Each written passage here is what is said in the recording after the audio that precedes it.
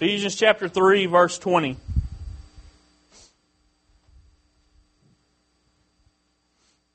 Now unto Him that is able to do exceeding abundantly above all that we ask or think, according to the power that worketh in us, unto Him be glory in the church of Christ Jesus throughout all ages, world without end. Amen.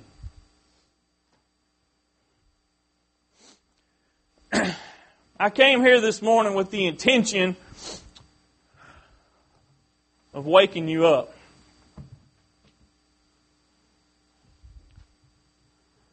And you'll see what I mean in just a minute. That phrase, exceeding abundantly, you could also, kind of a definition of that. Now, you probably have a feeling of what it means, but it means to an extent which you cannot express. And let's look at this verse here, verse 20. Him that is able to do exceeding abundantly above all that we ask or think.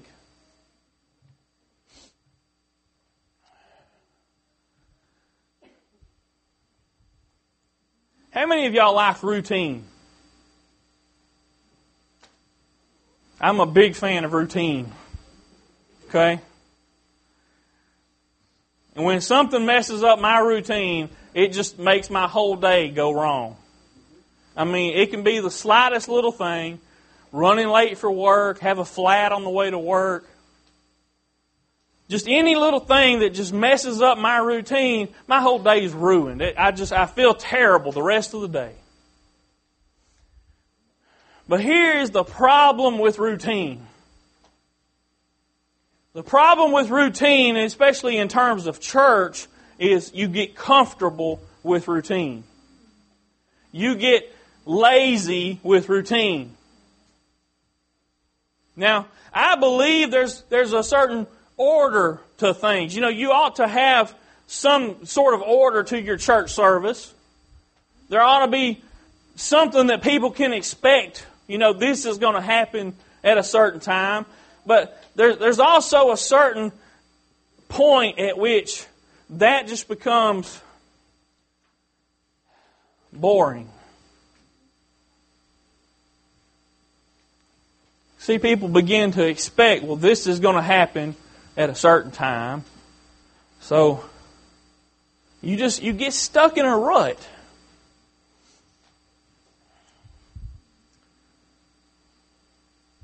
This scripture I just read you, and look, y'all just hang on, okay?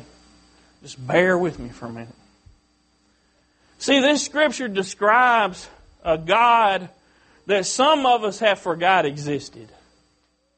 It describes a God that can do the impossible. Okay, now I'm talking in our own human concept of what's possible and impossible. It describes a God that can reach outside the realm of what we foresee as even being a possibility. But in our love for routine and comfort, we get settled in and we stop looking into that impossible realm. We just keep looking at what we know needs to be done. Well, this is the way we do it. We do this, then we do that. And we quit looking to God for, well, God, what else might you want to do here? What might you be wanting to do, but because we're set in our routine, we're not seeking you for. And as I began to pray last night, I got to thinking,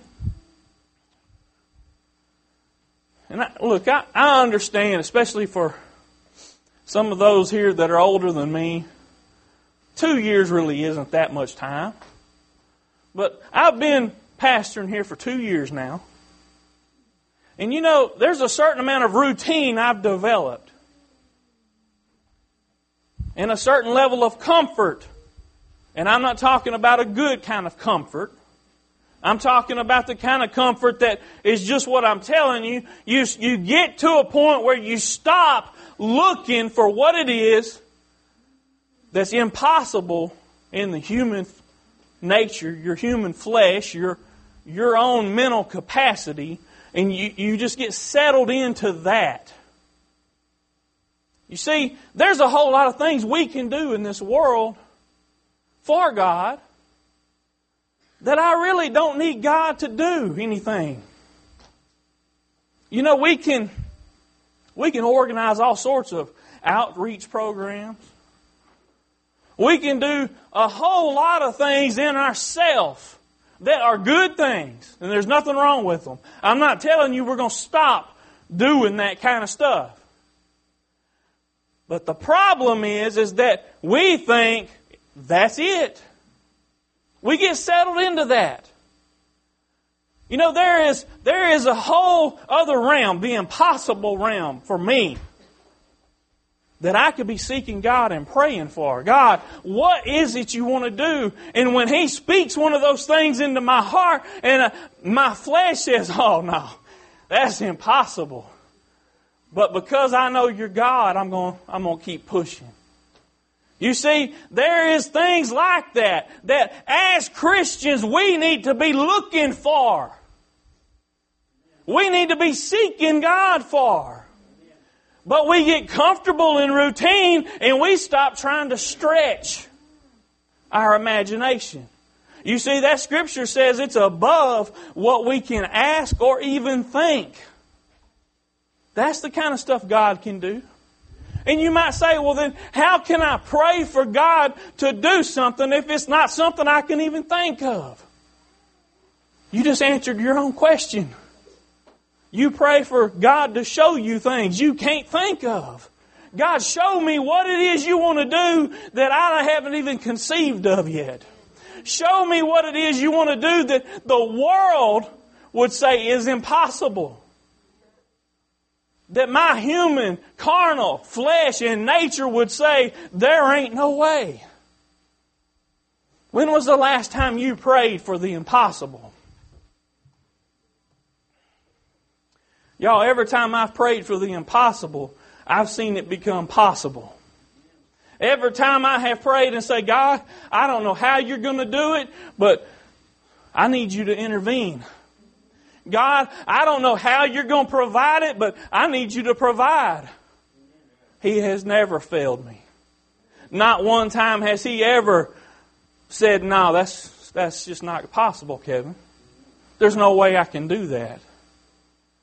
Because, see, He works in a different realm. Higher plane. The Word tells us that His ways are higher than our ways. That doesn't just mean that He thinks higher. It means He can do higher. He can do above what we can ever imagine. We need to be putting our faith to work in the impossible realm. I'm going to share a scripture with you. You've probably heard it before. Romans 8:24. It says, for we are saved by hope. But hope that is seen is not hope. For what a man seeth, why doth he yet hope for? Now let's put that in English. Today's English. If you're trying to hope for something and you already have it, why do you need to hope for it? You don't, right? Because you have it. If I'm hoping for a new car, and I have a new car, I wouldn't continue to hope for a new car, would I? If God has met some sort of need in my life, I don't need to continue to hope for that need to be met when it's already done. It's tangible. It's in front of me. I see it. See, faith is the substance of things hoped for. But we want to stay in our comfort zone where we can see everything and control everything and touch it. We know it's real. That's where we want to stay. But we get locked into that if we're not careful. You know, it's good to look around and see the ways God's blessed you. But is that where you want to stay? Is that enough? And I'm not talking about material things. The ways God's moved in your life and opened doors for you and worked healing. And is that enough? Or do you want to keep pushing the envelope? You see, my God is capable of a whole lot more than what He's already done. My God is capable of a whole lot more than I can even dream up as things I want or need. And when I get stuck just kind of reveling in the moment and relishing the things that God's given me and not continuing to press forward, I lose this thing that the Bible often calls vision. Y'all know what it says about people that don't have vision? They perish.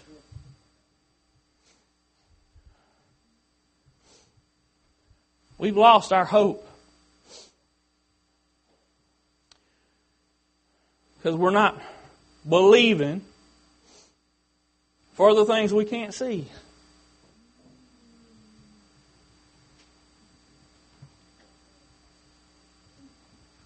Did y'all hear what I said? We've lost our hope. See, these two things can't coexist. You can't believe for things you can't see without having hope. You can't only look to things you can see and have hope. It don't work that way.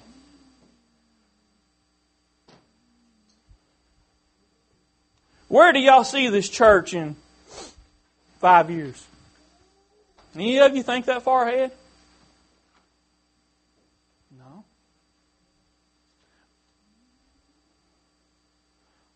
Who do you see us helping in the next year? How far should we push this thing? What kind of goals? And look, I'm not one of these these motivational speakers that, oh, you need to be goal-oriented. I'm not one of those kind of people. That's not my nature. I'm not one of these that says, well, you just need to have a good attitude and that will change everything in your life. No, that's not how that's just not my nature, okay? But what God has showed me is that if I'm not looking to Him to show me something that I yet can't see, I have no hope. If I'm not looking to Him for something beyond what I can imagine, I don't have any hope.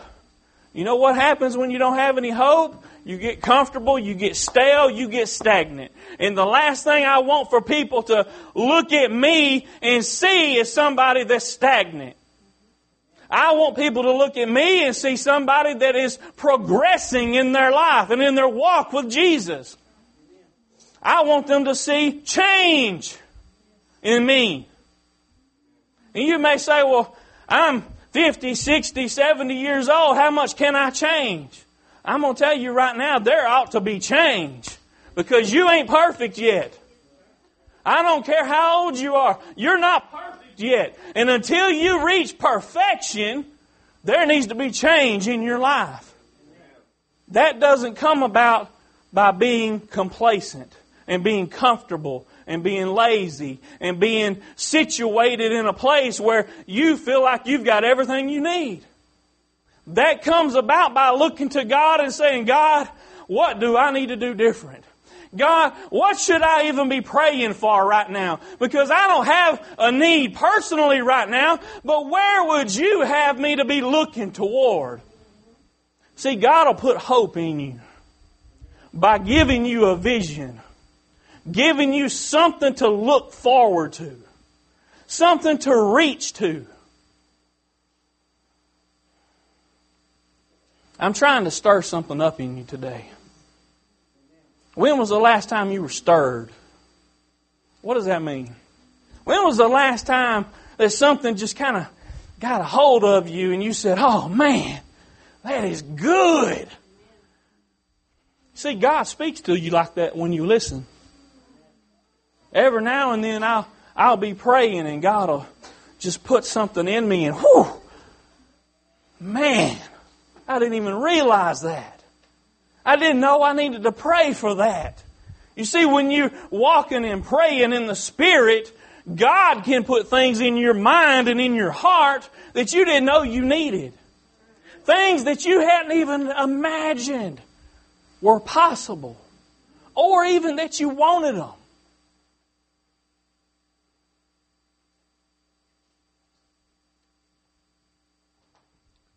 You know, it's pretty easy to...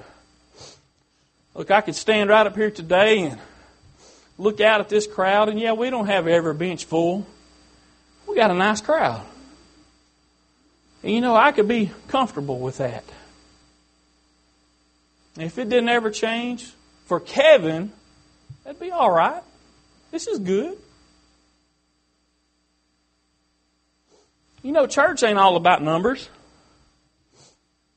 I really, honestly, myself, don't care if we ever have 300 people. It doesn't matter to me one bit. But you know what a growing church indicates? Now, I'm talking about true growth, okay? Let me explain the difference to you real quick. You see, you have the kind of growth where babies are born. And they attend the church because their parents do. You have the kind of growth where you have people that move around from other churches. You know, for whatever reason. They decided to go to this church. Okay? Then you have the kind of growth where people who have never went to church, never had any intention of going, all of a sudden are brought into the light and receive salvation and hope. And they start coming. That's the kind of growth we want. Okay? I'm not telling you if you went to another church, I don't want you to come here. I'm telling you that's good, but that is not where our focus needs to be as Christians, okay? You see, the kind of people that are concerned about the numbers in their church welcome anybody, and it's like, oh man, now we got 200 people. Nevertheless, they all came from another church. The kingdom did not increase. Just your church did. I don't care about that kind of increase. It's great when more people come, but I want growth of the kingdom, not of my church. Okay? Those people that we reach as a church may choose to go somewhere else to church. And that's fine. I just want them to be saved. Now, you can't have that kind of growth without hope and without vision. Being comfortable, being complacent. Coming in, look, I'm going to tell y'all just real briefly my routine, okay? For the week, not for the day, because that would bore you. Mondays and Tuesdays, pretty free. I go to work, come home. Wednesdays, go to work, come home. There's women's ministry. My wife comes over here. I attend to the kids, make sure they're ready to go to bed. Thursday, go to work, come home. We have praise and worship practice. Friday, go to work, come home, do whatever. Saturday, do whatever. Saturday night, come over here, prepare for Sunday morning. Sunday morning, come to church, go home, come back to church, prepare for Sunday night, church Sunday night, go home. I've done that for 2 years. Every week. Now, there's weeks that things change, but that's my routine. And do you know what? It gets boring. Why am I telling you this and boring you with the details of my life? I'm telling you because chances are you've got a similar routine. And chances are Sunday morning becomes part of your routine. And when you get up Sunday morning, you're thinking, it's time to go to church. You come to church, you spend time at church, and you raise your hands and worship God. You go home and you right back in your routine. You didn't stretch. You see, it's no stretch of the imagination for me to come to church on Sunday. Right? It's no stretch of the imagination that my wife is going to be at women's ministry Wednesday night. It's just the norm. I want you to get out of the norm. I'm not telling you we're going to start randomly changing the church schedule. That would be foolishness. But if you want to wake up, if you want to start seeing God do something that He ain't ever done here, or maybe hasn't done in a long time, or maybe something you ain't ever seen before, because let's face it, He's the God of the impossible. If you want to see that kind of stuff happen, I want to shake you up this morning and let you know your routine for God needs to go out the window. Because you can't keep God in your little box. He'll come and visit you every now and then, but He ain't going to stay there. Because He's bigger than that box. He's bigger than your routine. And when you start looking to God and saying, God, this is the way we normally do it, but if you got something else in mind, come on. If you got something else for us, show me what it is. Until then, I'm going to keep serving you. I'm going to serve you and do whatever you want me to, but let me know when you want something to change. So we got to have that attitude, y'all. There could be people all around us going to hell, and if all we do is sit in our box and do our routine, we might not ever cross their path. You understand that? I've got a friend I've known since kindergarten that used to live just a few miles down the road. Now he lives over in Lufkin. But do you know it had been 10 years since I seen him? Why is that? Because he went that way and I went this way. Our paths never crossed. There was never, not one time did I ever bump into him at the store. You know why? Because he went that way and I went this way. Routines.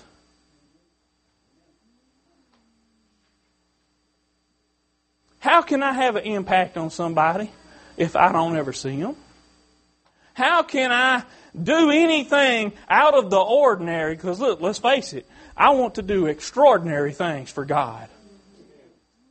I've told you before, I want to do things and I want this church to do things so great that people look at it and say, oh man, that had to be God, because there ain't no possible way that person or that little bitty church from Kennard, Texas did that.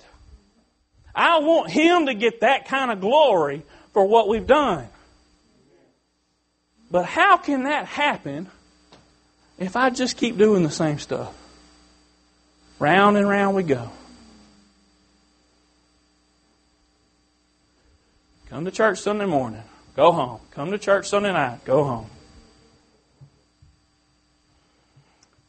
Meanwhile, my expectations continue to diminish. You hear me? Church I used to go to had a sign up on the wall that said, "Expect a miracle." Expect a miracle. How many times have you come down and prayed and didn't necessarily expect? See, I want you to understand something about expectation. Expectation is not just wishful thinking. Wishful thinking is asking Santa Claus to bring you a present for Christmas. Okay?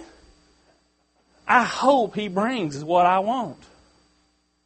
Expectation is understanding who it is you're asking from and having a pretty solid belief that they will fulfill what you asked.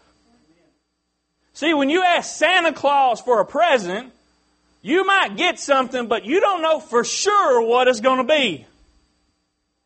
But when you ask God, listen now, when you ask God, I am persuaded that He is able to keep that which I have committed unto Him against that day. Now y'all need to understand about God is that expectations are founded on more than just wishful thinking. They're founded on a firm belief in who He is and what He said He will do. Do you believe God is truth? Or do you believe Him to be a lie? You see, when you come to God, you better have expectations that He will fulfill what He said He will fulfill. And if you walk away not sure, you're like the person James talked about that wavered.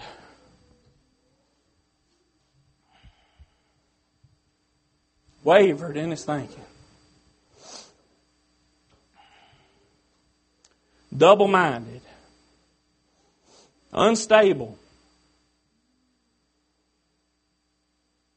We've got to have great expectations. Let's face it, we serve a great God, right?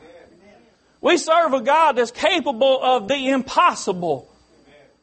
We need to have great expectations. We should expect great things to come from Him who is great. We ain't going to see great things when we just, it's time to go to church, time to go home. We got praise and worship practice tonight. You get stuck in that routine and you forget who it is. Look, man, I still pray. I still seek God for what it is He wants me to share with y'all. But where's my great expectations? Where's my vision? Where's my hope? See, that only comes about when you stretch. When you start to say, God, put some new hope in me. God, show me something I hadn't thought of yet. Where are we going? Where are we going to be 5 years from now? What should we be working toward?